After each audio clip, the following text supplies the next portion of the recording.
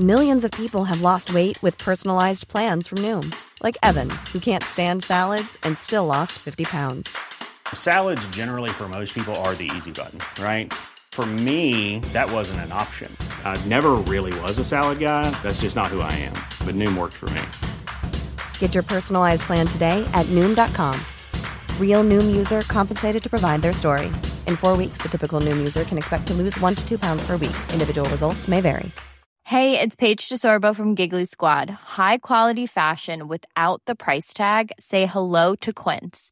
I'm snagging high-end essentials like cozy cashmere sweaters, sleek leather jackets, fine jewelry, and so much more. With Quince being 50 to 80% less than similar brands.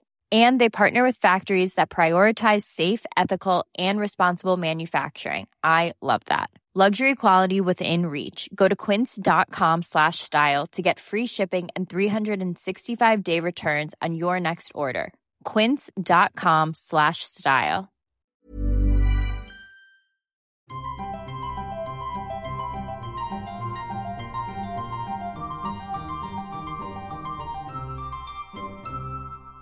Welcome to Smarty Pants, the podcast of the American Scholar magazine, sponsored by Phi Beta Kappa. I'm your host, Stephanie Bastek. This week, we have a special episode and a special guest from the American Scholar's sister podcast, Read Me a Poem, in which, you guessed it, Amanda Holmes reads you a poem. She's joining us this week on Smarty Pants to talk about Muriel Rukeyser, a poet who was entirely new to me, much to my shame as an English major. And then Amanda is going to read us a poem that was requested by a listener, Letter to the Front, which is in 10 sections. Thanks so much for talking to me, Amanda. It's my pleasure. So one of my contributions to the podcast is forwarding the many dozens of requests we get each month for poems to read. And I refuse to record If by Rudyard Kipling and a certain poem by Robert Frost. But one of the marvels of having such an international listenership is encountering so many poets that I'd never heard of, especially in other languages. Rabindranath Tagore, Faiz Ahmed Faiz, Farrokh Farrokhzad, Vasco Popa, like the list goes on and on and on. And then, much to my shame, there are American poets I had never heard of. And Muriel Rukeyser is one of them. So what was your relationship with Rukeyser before encountering this poem? Well, I hadn't read much of her work. In graduate school, I did take a class in the poetry of witness, and I read Breaking Open and Rational Man. But no, I did not have a full grasp on the body of her work. And I don't consider myself to be an expert even now. Part of me wonders if the difference in our encounters with her have to do with age. You know, I was born right in the middle of her descent into obscurity in a way, in the 90s. So, I mean, give us a spark notes of her life. When was she born? Where did she live? Did she belong to a particular period or school? Well, I read her in connection with Poets of Witness. She was born in 1913 in New York to Jewish American parents. She had a good education. She studied at Vassar, although I don't think she completed her degree there. But at the age of 19, she went to Alabama to follow the Scottsboro boys' trial, where 9 black teenage boys were accused without any actual evidence of raping 2 white women. And she was jailed for her protests there in Alabama. She won the Yale Younger Poets Award in 1935 for her book Theory of Flight. But then, a year after that, she was off in Spain when the Spanish Civil War broke out. In fact, she went to a number of different hotspots over her career. She was in Korea, she was in Vietnam with the poet Denise Levertov in 1972, and she was also jailed for her protests against the Vietnam War. But along the way, she also raised a child as a single mother, and she was a feminist. She was bisexual, and in addition to being a poet, she wrote several biographies and plays, and she was, for a time, the president of PEN America. In her declining years, she suffered a series of strokes, and she died in 1980. But she influenced many American women poets, Alice Walker, Denise Levertov, Adrienne Rich, to name a few of them. And she's very highly regarded for her work as a poet and an activist. Yeah, those are all poets that I read regularly. So it's kind of like meeting the godmother. of them all. Yes, well, I think Anne Sexton called her, the godmother of us all, or words to that effect. Oh, that's so fun. What a coincidence. I mean, it's so interesting because it is incredibly difficult, I think, to write political poetry or to create political art, period, that isn't didactic in a way. But her poetry is unapologetically political, but at the same time, it is incredibly respected among people who don't write politically tinged poetry. Mm-hmm. Well, I think she was writing into the psychological truth of what she witnessed and experienced, into, human experience rather than in direct service to a particular ideology. Yes, her poetry is about bearing witness to the plight of humanity in the first, as she put it, the first century of world wars, and also about the struggle to survive with your soul intact.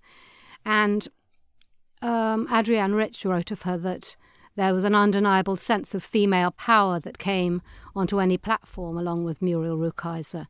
And you also have to understand that she had quite a range. She didn't just write about political witness, but she also wrote about being a woman, about sexuality, and some of her work is also quite witty.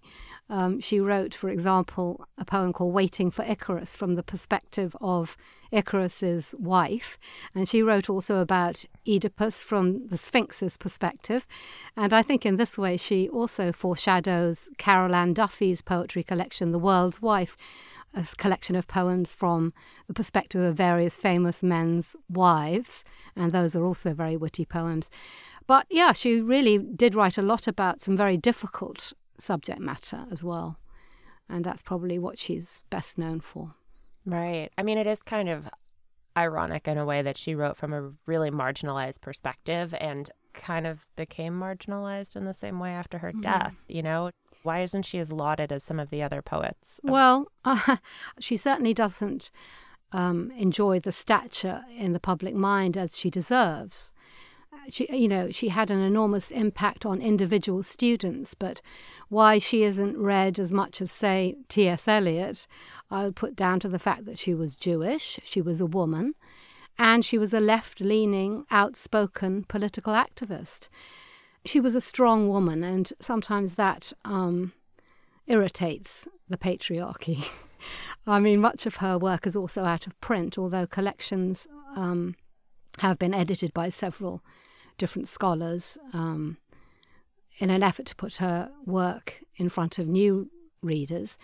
But I do think that there's also a sense that somehow a woman writing about war is unpalatable. And, nobody would have dreamed of criticizing Ernest Hemingway as an outsider writing about the Spanish Civil War, though he wasn't a combatant. But somehow Rukeyser, as a witness, wasn't accorded the same respect. And if she didn't attract hostility, she certainly did attract, I think, irritation. Some male critics called her impassioned and emotional. I think that this often comes to women who speak with authority and intelligence about things that men perceive as being more their terrain than a woman's terrain. These things continue today. Last week I read a piece in the American Poetry Review by Forrest Gander, where he was interviewing the poet Jack Gilbert. The conversation was recorded in the 1990s, but the attitude to women in this piece is, I think, quite cringeworthy. And more importantly, during the course of the interview, Gilbert belittles and actually dismisses the work of another important poet and human rights activist writing now. Right, yeah, the debate over women's role in war is contentious even to this day. It's a debate we've had for decades, for centuries, even though there have been, female fighters for yes, it's like the female perspective is not the perspective, the correct perspective. It's a more get back into your lane, sister. Right. Well, that's why Letter to the Front is interesting, because the front is obviously a war term, and there's a lot going on in this poem, and I feel like some context in advance might be good. Of course. So what is the poem about in the broadest sense? When was it written, for one, and what's the front that Rukeyser is writing to? Well, she wrote in one of her other poems, I lived in the first century of world wars. Letter to the Front was published in 1944 when she was in her early 30s. So she touches on a number of different conflicts here in the first part of the 20th century. She makes references to being in Spain at the outbreak of the Spanish Civil War, and also refers to World War II and later West Virginia and the Hawks Nest Tunnel disaster, which was the worst industrial disaster, one of the worst industrial disasters in the United States history, where hundreds of people lost their lives to lung disease. And in the seventh part, which might be the best known poem of the sequence, she writes about what it means to be a Jew in the 20th century. And she writes also about women and the moments of peace that are infiltrated even during times of war.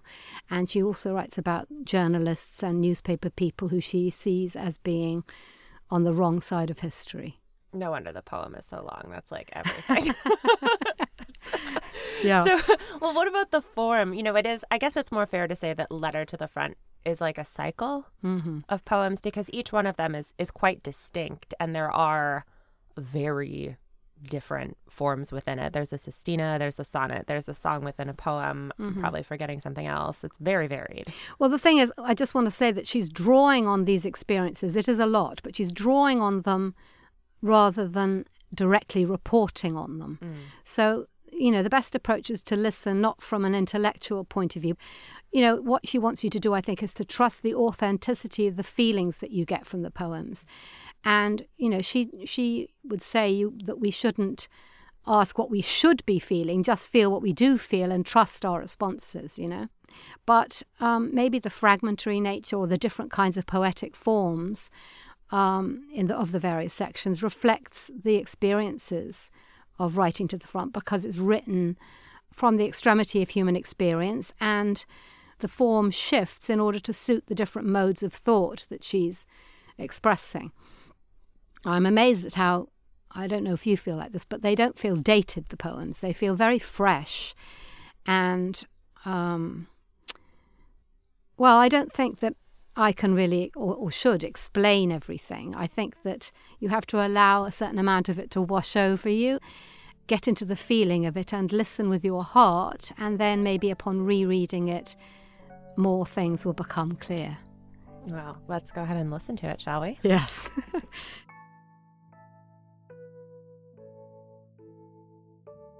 Letter to the Front by Muriel Rukeyser. 1. Women and poets see the truth arrive. Then it is acted out. The lives are lost, and all the newsboys shout. Horror of cities follows, and the maze of compromise and grief. The feeble cry defeat, be my belief. All the strong, agonized men wear the hard clothes of war, try to remember what they are fighting for. But in dark, weeping, helpless moments of peace, women and poets believe and resist forever. The blind inventor finds the underground river. 2. Even during war, moments of delicate peace arrive. Ceaseless the water ripples. Love speaks through the river in its human voices. Through every power to affirm and heal, the unknown world suggests the air and golden familiar flowers, and the brief glitter of waves and dreams, and leads me always to the real, even among these calendars of fire. Sings, there is much to fear, but not our power. The stars turn over us. Let us not fear the many. All mortal intricacies tremble upon this flower. Let us not fear the hidden, or each other. We are alive in an hour whose burning face looks into our death, death of our flesh, gives us this moment when blue settles on rose and evening suddenly seems limitless silver. The cold wind streaming over the cold hill grasses remembers and remembers. Mountains lift into night, and I am remembering the face of peace. I have seen a ship lying upon the water rise like a great bird, like a lifted promise. 3. They called us to a change of heart, but it was not enough. Not half enough, not half enough for all their bargaining and their art. After the change of heart there comes the savage waste of battlefield. The flame of that wild battlefield rushes in fire through our rooms. The heart that comes to know its war when gambling powers try for place must live to wrestle for a place, for every burning human care. To know a war begins the day ideas of peace are bargained for. Surrender and death are bargained for. Peace and belief must fight their way. Begin the day we change, and so open the spirit to the world. Wars of the spirit in the world make us continually know we fight continually to grow. 4. Coming to Spain on the first day of the fighting, flame in the mountains, and the exotic soldiers, I gave up ideas of strangeness. But now, keeping all I profoundly hoped for, I saw fearing travellers and the unprepared and the fast-changing foothills. The train stopped in a silver country. Coast water lit the valleys of this country. All mysteries stood human in the fighting. We came from far. We wondered, were they changing, our mild companions, turning into soldiers? But the cowards were persistent in their fearing. Each of us narrowed to one wish he was keeping. There was no change of heart here. We were keeping our deepest wish, meeting with hope this country. The enemies among us went on fearing. The frontier was too far behind. This fighting was clear to us all at last. The belted soldiers vanished into white hills that dark was changing. The train stood naked in flowery midnight, changing all complex, marvellous hope to war, and keeping among us only the main wish and the soldiers. We loved each other, believed in the war.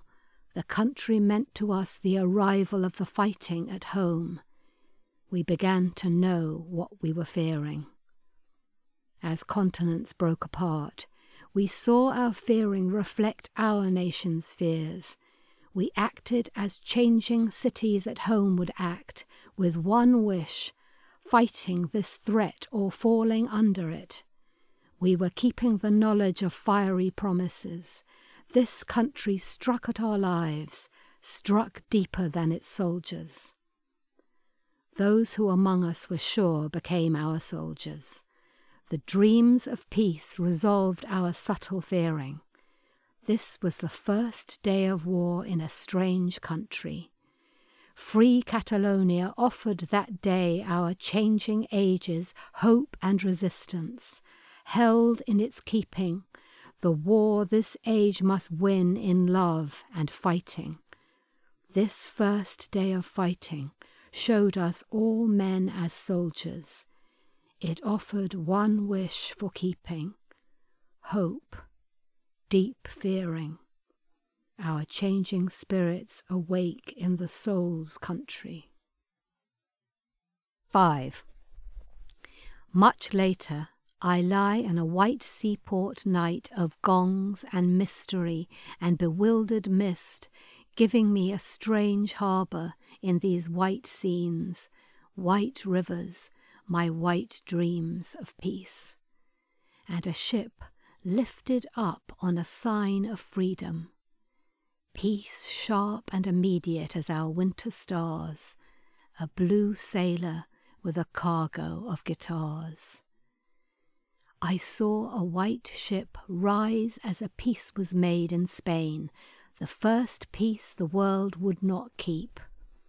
The ship pulled away from the harbour where Columbus, standing on his black pillar, sees new worlds. And suddenly all the people at all the rails lifted their hands in a gesture of belief that climbs among my dreams like a bird flying, until the world is lifted by one bird flying, an instant drawing to itself the world. 6. Home thoughts from home. We read you every day, soldiers of distances. You wish most to be here, in the strange lands of war. I woke and thought of home. Remembering how war came, I wake and think of you, in the city of water and stone where I was born, my home of complex light. What we were fighting for in the beginning in Spain was not to be defined, more human than abstract, more direction than end. Terror arrived intact, lit with the tragic fire of hope before its time, tore us from lover and friend. We came to the violent act with all that we had learned. But now we are that home you dream across war. You fight, and we must go in poetry and hope, moving into the future that no one can escape. Peace will in time arrive, but war defined our years. We are like that young saint at the spring who bent her face over dry earth, the vision told her flowed, miring herself. She knew it was water, but for herself it was filth. Later, for all to come following her faith, miraculous crystal ran. O saint, O poet, O wounded of these wars, to find life flowing from the heart of man. We hold belief. You fight and are maimed and mad. We believe, though all you want be bed with one whose mouth is bread and wine, whose flesh is home. 7. To be a Jew in the 20th century is to be offered a gift. If you refuse, wishing to be invisible, you choose death of the spirit, the stone insanity. Accepting, take full life, full agonies, your evening deep in the labyrinthine blood of those who resist, fail, and resist, and God reduced to a hostage among hostages. The gift is torment, not alone the still torture, isolation, or torture of the flesh, that may come also, but the accepting wish, the whole and fertile spirit as guarantee for every human freedom, suffering to be free, daring to live for the impossible. 8. Evening bringing me out of the government building, spills her blue air, her great Atlantic clouds over my hair, reminds me of my land. My back to high stone and that man's golden bands, who said of our time, which has only its freedom, I will not ever say for a free world, a better world, or whatever it is, a man fights to win a war, to hang on to what is his. Consider this man in the clothes of a commander. Remember that his fields is bottled fizz.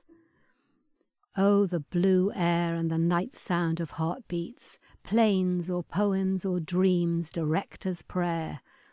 The belief in the world, and we can stand with them, whoever clearly fights the order of despair, in spite of the fascist malicioso king, contractor, businessman and publisher, who will hire a man to hire another man to hire someone to murder the man of strong belief. Look at him at the Radio City bar. Remember that he functions best as thief.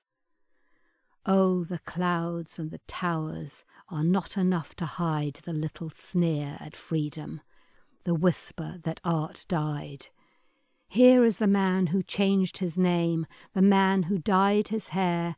One praises only his own birth, one only his own whore. Unable to create or fight or commit suicide, will make a job of weakness, be the impotent editor, the sad and pathic bull always wishing he were the bullfighter. But we remember the changes that he made, screaming betrayed. He forever betrays. He alone is betrayed.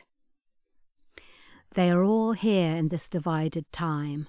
Dies the Inquisitor against the truth. Wheeler, Nye, Pegler, Hearst, each with his crews, McCormick, the representatives whose crime is against history, the state, and love. I hold their dead skulls in my hand. This death worked against labor, women, Jews, Reds, Negroes. But our freedom lives to fight the war the world must win. The fevers of confusion's touch leap to confusion in the land. We shall grow and fight again. The sickness of our divided state calls to the anger and the great, imaginative gifts of man. The enemy does his rigid work. We live fighting in that dark. Let all the living fight in proof they start the world this war must win. 9. Among all the waste, there are the intense stories and tellers of stories. One saw a peasant die. One guarded a soldier through disease. And one saw all the women look at each other in hope and came back saying, all things must be known. They come home to the rat-faced investigator who sneers and asks, who is your favourite poet? Voices of scissors and grinders asking their questions. How did you ever happen to be against fascism? And they remember the general's white hair, the food administrator, alone and full of tears. They come home to the powder plant at twilight, the girls emerging like discoloured shadows. But this is a land where there is time and time. This is the country where there is time for thinking. Is he a fellow traveller? No. Are you sure? No. The fear, voices of claw hammers and spikes clinking. If they bomb the cities, they must offer the choice. Taking away the sons, they must create a reason. The cities and women cry in a frightful voice, I care not who makes the laws, let me make the sons. But look at their eyes, like drinking animals full of assurance and flowing with reward. The seeds of answering are in their voice. The spirit lives against the time's disease. You little children, come down out of your mothers and tell us about peace. I hear the singing of the lives of women, the clear mystery, the offering and pride. But hear also the orange lights of a bar and an old biddy singing inside. Rain and tomorrow more, they say, there will be rain. They lean together and tell the sorrow of the loin, telling each other, saying, but can you understand? They recount separate sorrows, throat, forehead, hand. On the bars and walls of buildings they passed when they were young, they vomit out their pain, the sorrow of the lung. Who would suspect it of women? They have not any rest, sad dreams of the belly, of the lip, of the deep warm breast. All sorrows have their place in flesh, all flesh will with its sorrow die, all but the patch of sunlight over the sorrowful sunlit eye. 10. Surely it is time for the true grace of women emerging in their lives' colours, from the rooms, from the harvests, from the delicate prisons, to speak their promises. The spirit's dreaming delight and the fluid senses' involvement in the world. Surely the day's beginning in midnight, in time of war, flickers upon the wind. Oh, on the wasted midnight of our pain, remember the wasted ones, lost as surely as soldiers, surrendered to the barbarians, gone down under centuries of the starved spirit in desperate mortal midnight, with the pure throats and cries of blessing, the clearest fountains of mercy and continual love. These years know the separation. Oh, the future shining in far countries or suddenly at home, in a look, in a season, in music freeing a new myth among the male steep landscapes, the familiar cliffs, trees, towers that stand and assert the earth, saying, "Come here, come to me, here are your children." Not as traditional man, but love's great insight, your children and your song. Coming close to the source of belief, these have created resistance, the flowering fire of memory. Given the bread and the dance and the breathing midnight, nothing has been begun. No peace, no word of marvelous possible hillsides, the warm lips of the living who fought for the Spirit's grace among despair, beginning with signs of belief offered in time of war, as I now send you for a beginning. Praise.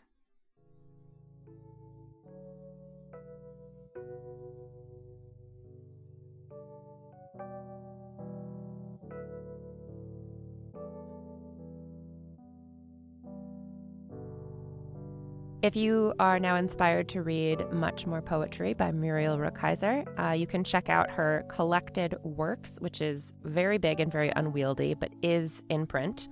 Or there's an edition of The Book of the Dead, which was put out in 2018, which I currently have on hold from my local library. We also have links in the show notes, both to the Read Me a Poem podcast, as well as some essays about Rukeyser's work, in particular this really special video that Amanda shared with me of her reading her poem Waiting for Icarus, which contains possibly the funniest line I've ever read. He said the wax was the best wax. We'll be back next week. Till then, take care and stay sharp.